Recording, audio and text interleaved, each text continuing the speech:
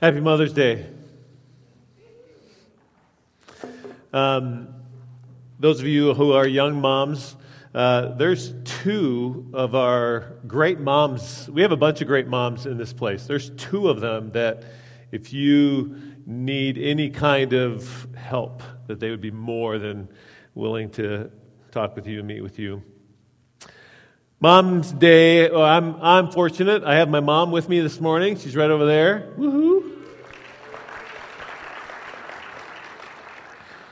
You might have heard the word prayer about a bazillion times in those little video clips. My mom told me a number of years ago that her prayer journal was filled with my name. Go figure, right? Oh, Mom's Day is a day for celebration, for the gift that moms are to their family.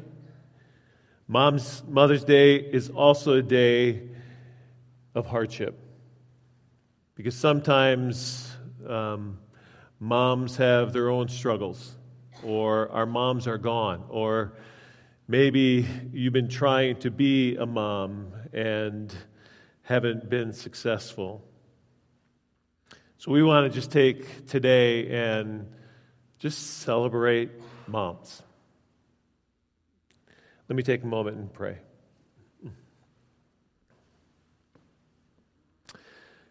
Father, your divine plan, a man and a woman coming together to become one, to raise a family, is an amazing plan. And today we recognize moms. Thank you for moms. Bless all the mothers. For all those that have a little ache in their heart today because of Mother's Day, whatever it may be, because their mom is gone, or not a good relationship with mom, or not being able to become a mom, we lift those pains up to you today too.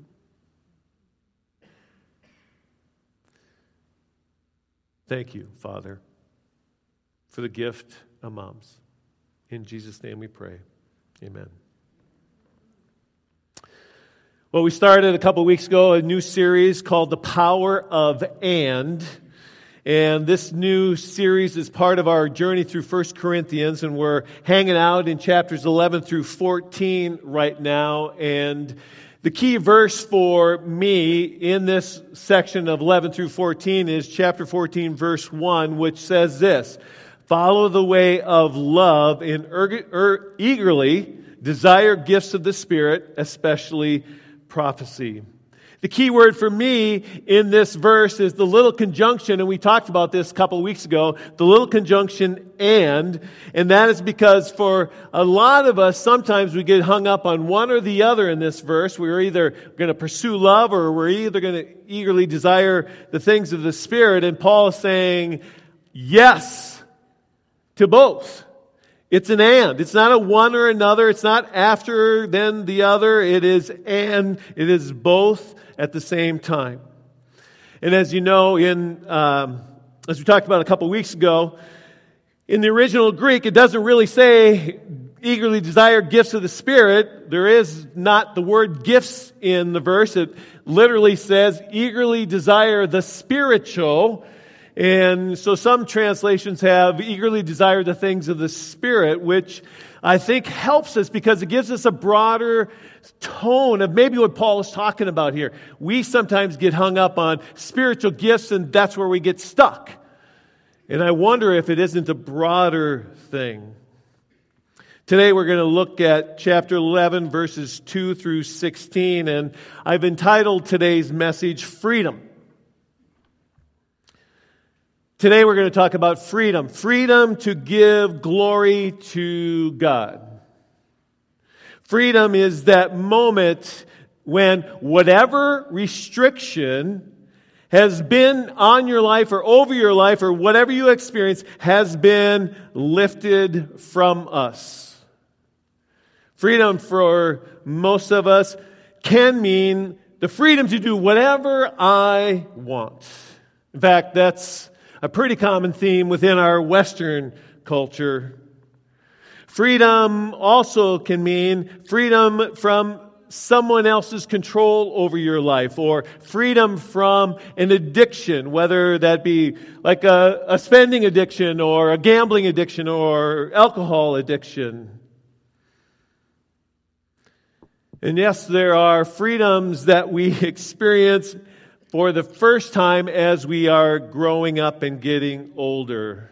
When you go from a little child where you have to stay by mom or dad all the time, and then the freedom comes when you're with a bunch of people and all of a sudden you can run around a little bit and you don't have to be right by mom and dad's side. And then the freedom increases where maybe you can go over to somebody else's house and play, and oh, what fun that is because mom and dad aren't there.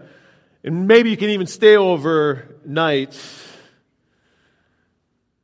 And then there's the day you get your driver's license. Oh yeah, baby. Oh yeah. Freedom has just hit the door. I'm going to do a little confession today, and this is a story that my mom hasn't even heard, but yeah, right. So I was 16 years old. Hadn't had my driver's license too long, and my older brother, had a 69 Ford Fairlane, and I got a picture of, it's not exactly his car, but it was what it looked like back then. It had a big block 428 engine in it, and back then, this is back in the 70s, I'm just dating myself here really quickly, but back in the 70s, you had wide tires on the back, and thin tires in the front, and you had these mag rims, and my brother had all of that, and for some reason he let me borrow his car on a Friday night. So I was with one of my friends, Tim, and it was after a football game, and we were running around town, and we were trying to go someplace and lose one of our other friends on the way. And so I was driving a little bit over speed limit, and the guy that was in town came to a stop sign, and my friend was behind, and I just put the pedal down and turned, and the tires are squealing like everything. Oh, I'm having fun. The back end slid a little bit, and then I see a car, and I go, oh no, so I let up, and oh, it's not a cop, good thing. Put the pedal back down, and it squealed a little bit more, and off we went. And as I'm flying along, I happen to look by my left as we're going through an intersection, and there, sure enough, is a cop. So he, needless to say, lights are on. He's after me. I pulled over right away. He came up to my window, asked for my license and registration. Then he had me come back to his car, and I think he wanted to separate me out from my buddy in the car who was laughing like crazy. And so he sat me in the front seat of the car, and he begins this whole process of doing what a police officer would do to a 16-year-old that looks like deer in headlights at that moment. He starts giving me the whole riot act of he's going to call my parents, and he says things like juvenile court, and which now I know is all a bunch of hooey, but, he's trying to scare me, and it's working. Trust me. But then at the end, he's like, you know what, I just want you to know that's one of the best jobs of over-acceleration I've seen in a long time. Yeah, baby, right? But then he finished up by saying, if I ever catch you again, a couple of colorful words, I'll hang you. So I knew that if he ever caught me again, that he wouldn't let me off like he's done. I didn't get a ticket, and my parents didn't get called, none of that kind of stuff. Right? Needless to say, driving and freedom was something that really went well with me. And I overused that on a number of occasions. There was another time I was with my friend Paige, and my buddy Tim had his car, and we were out in the country, and we were racing. Sorry, Mom. It's Dad's fault. His foot was always down when I was driving. That's where I learned it from. Sorry, Dad. But we were racing, and we came up to an intersection, and we were side by side on a 2-lane road, and we came up to this intersection with a stop sign, and it was a busy highway, and neither one of us were able to stop, and we went flying out on the road.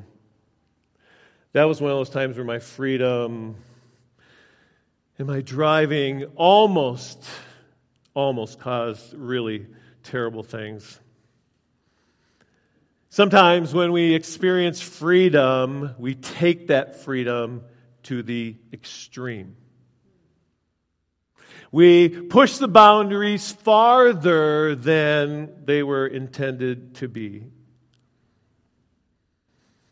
Last week we began to look a little bit more in depth of verses 2 and 3 in Paul, where Paul talks about Christ as the head of every man, the husband the head of his wife, and God is the head of Christ. And what does that mean? And we looked at these 3 views of authority and source and intimacy or oneness. And I talked about all 3 have good theology behind them. And sometimes it's hard to understand. So I wanted to just remind us once again that all 3 of those are good, but for me, and when I look at the context of the whole Scripture and how the message of God from the beginning, Genesis, to the end, Revelation, is love, and so I can't help but imagine that this picture of head and body has more to do with love and oneness. But as we look at Scripture, we will see that there is more. And before we dive into that, I want us to remember the whole idea of context. That context is king when you're reading your Bible. And one of the contexts I'm calling today the culture factor. I mentioned this a little bit last week, but in first century is when the Bible was written, and the people had an Eastern mindset. We are in the 21st century, and we have a Western mindset. They are not the same, and so it's important for us when we read Scripture to know that. In ancient Near East and the Greco-Roman world from the time of the Bible, it was a patriarchal society, and the characteristic of that time was this, that men had social, legal, and economic power, and women had none. So social power, a woman's social standing was based solely on her husband's. Women weren't educated. I mean, they were taught how to read and write and whatever else they needed to be moms and take care of kids, but they were not educated beyond that. Belief in the household was dependent on what the husband believed. And so whatever religion a man followed, that was what a woman did. Married women wore veils. And just to clarify, back then it was a veil on top of the head to cover the hair, not like what we see in more Arabic countries today. It was shameful for a married woman to talk to any other man than her husband. In fact, in the Jewish religion and even some pagan religions, women were not allowed to worship with men in the same room. Legally, in the first century, the man owned everything. If a man died, the wife did not receive the estate. The estate went to the firstborn son. If there's not a firstborn son, it would go back to either go back to the parents of the husband, or it would go to a brother of the husband. Daughters didn't inherit anything because they would go and get married and be a part of a different family. In a legal dispute, it took 2 women to equal the voice of 1 man. Economically, again, the woman had ownership of nothing. If her husband died or she was divorced, she would become destitute. A woman's primary role was to be a wife and mother and fulfill the purposes of her husband. She was seen as less than a man.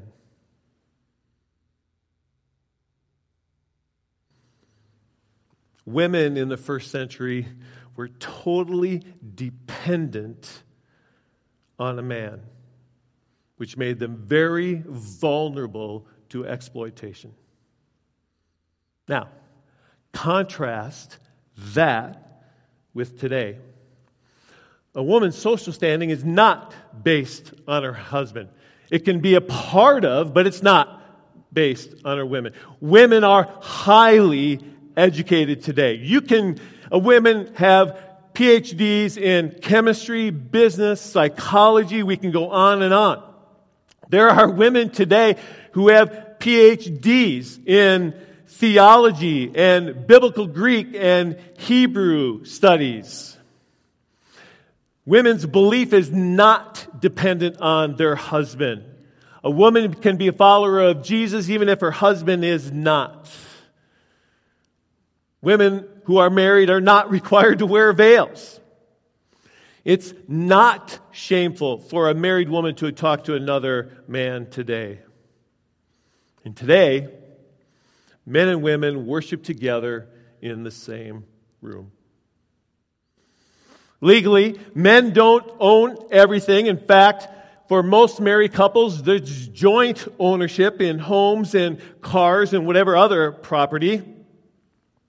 If a husband dies, all of that property goes to the wife. Daughters can get an equal inheritance from their parents. If there's a legal dispute between a man and a woman, they're on the same footing. It's not 2-to-1, it's 1-to-1. Economically, again, women own stuff. They can. Women today are CEOs of Fortune 500 companies. They own their own business.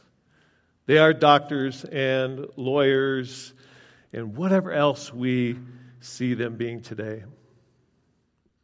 So we're going to read our text, 1 Corinthians 11, 2 through 16. And as we read our text today, I want you to try and do something for me.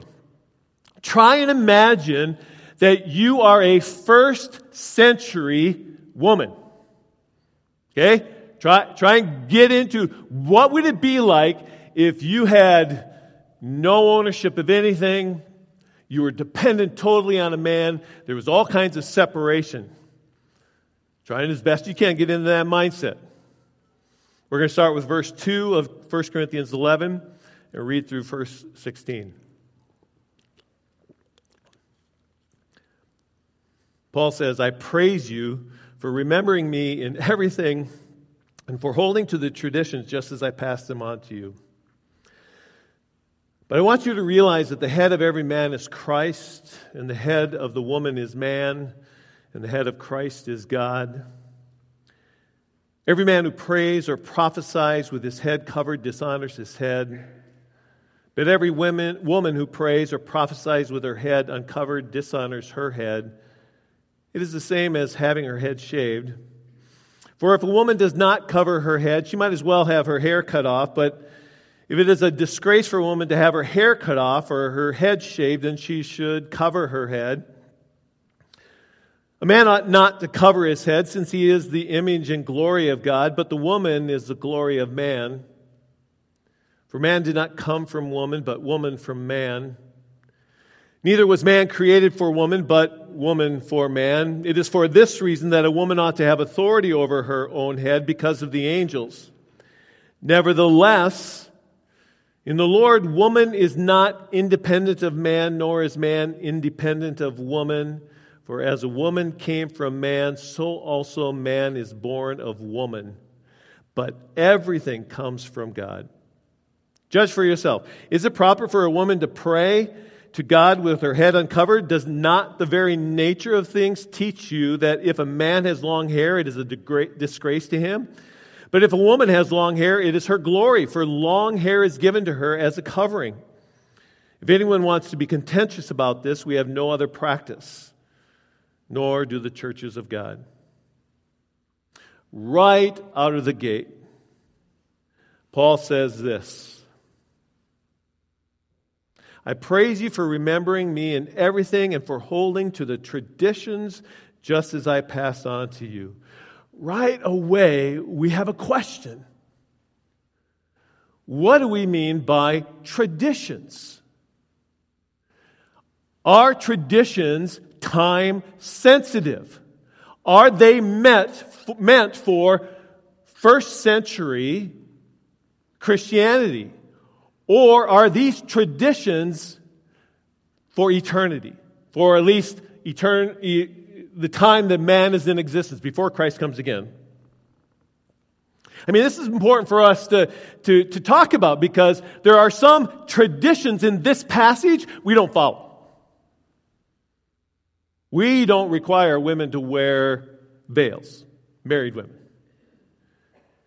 And there are some men who have long hair. And how long is long? Or some women who have short hair. How short is too short?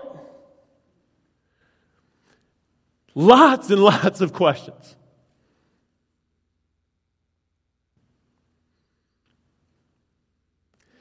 As we'll see as we move forward, that there are some things that pertain to first century Christianity that don't necessarily pertain to us. But that doesn't mean we haven't got anything to learn here. We've got lots to learn from here. Part of the thing is, first century Greek dress for men and women was apparently very similar, except for women would wear a head covering. Paul calls this the veil. The normal dress for all Greek women included that veil. The only women who did not wear the veil in that time were high-class mistresses of influential Corinthians, high-class prostitutes. Also, slaves would have their heads shaved so that they could be easily recognizable, men and women slaves. Sometimes, if a woman was caught in adultery, it would mean shaving her head.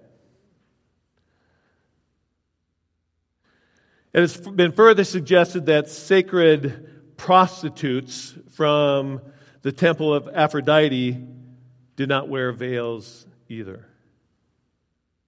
So here we have men and women coming to fellowship, coming together to worship in their regular dress. Men had no head covering, and women had a head covering veil.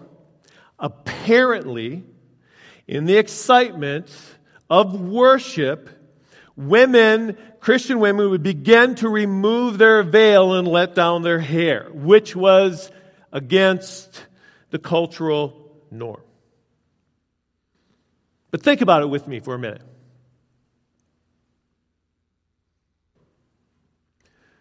What is happening here? On one hand, women weren't allowed to worship in the Jewish temple. Women were in a different room from men. In many pagan religions, women were in different rooms worshiping.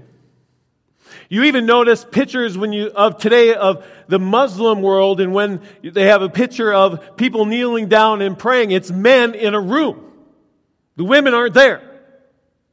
Now, remember, get your first century hat on. Women are in the room praying and prophesying.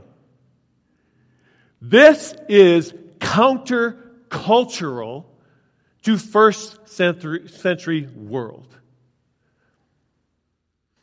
All of a sudden, women were experiencing a freedom and a recognition that they had never experienced before.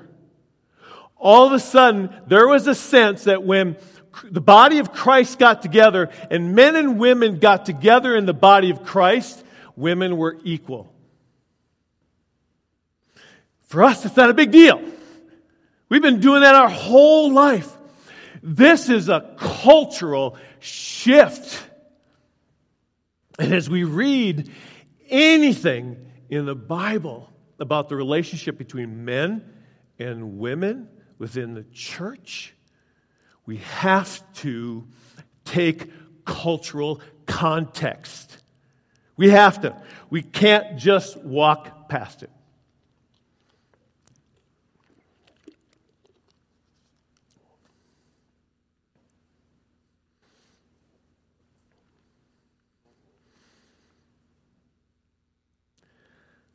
I think that what was happening is what happens with any of us when we experience freedom from some kind of control. All of a sudden, these women were there, and they were praying, and they were prophesying with men, bringing glory to God. And all of a sudden, they're just like, I'm going to take this veil off, and I'm just going to let it go.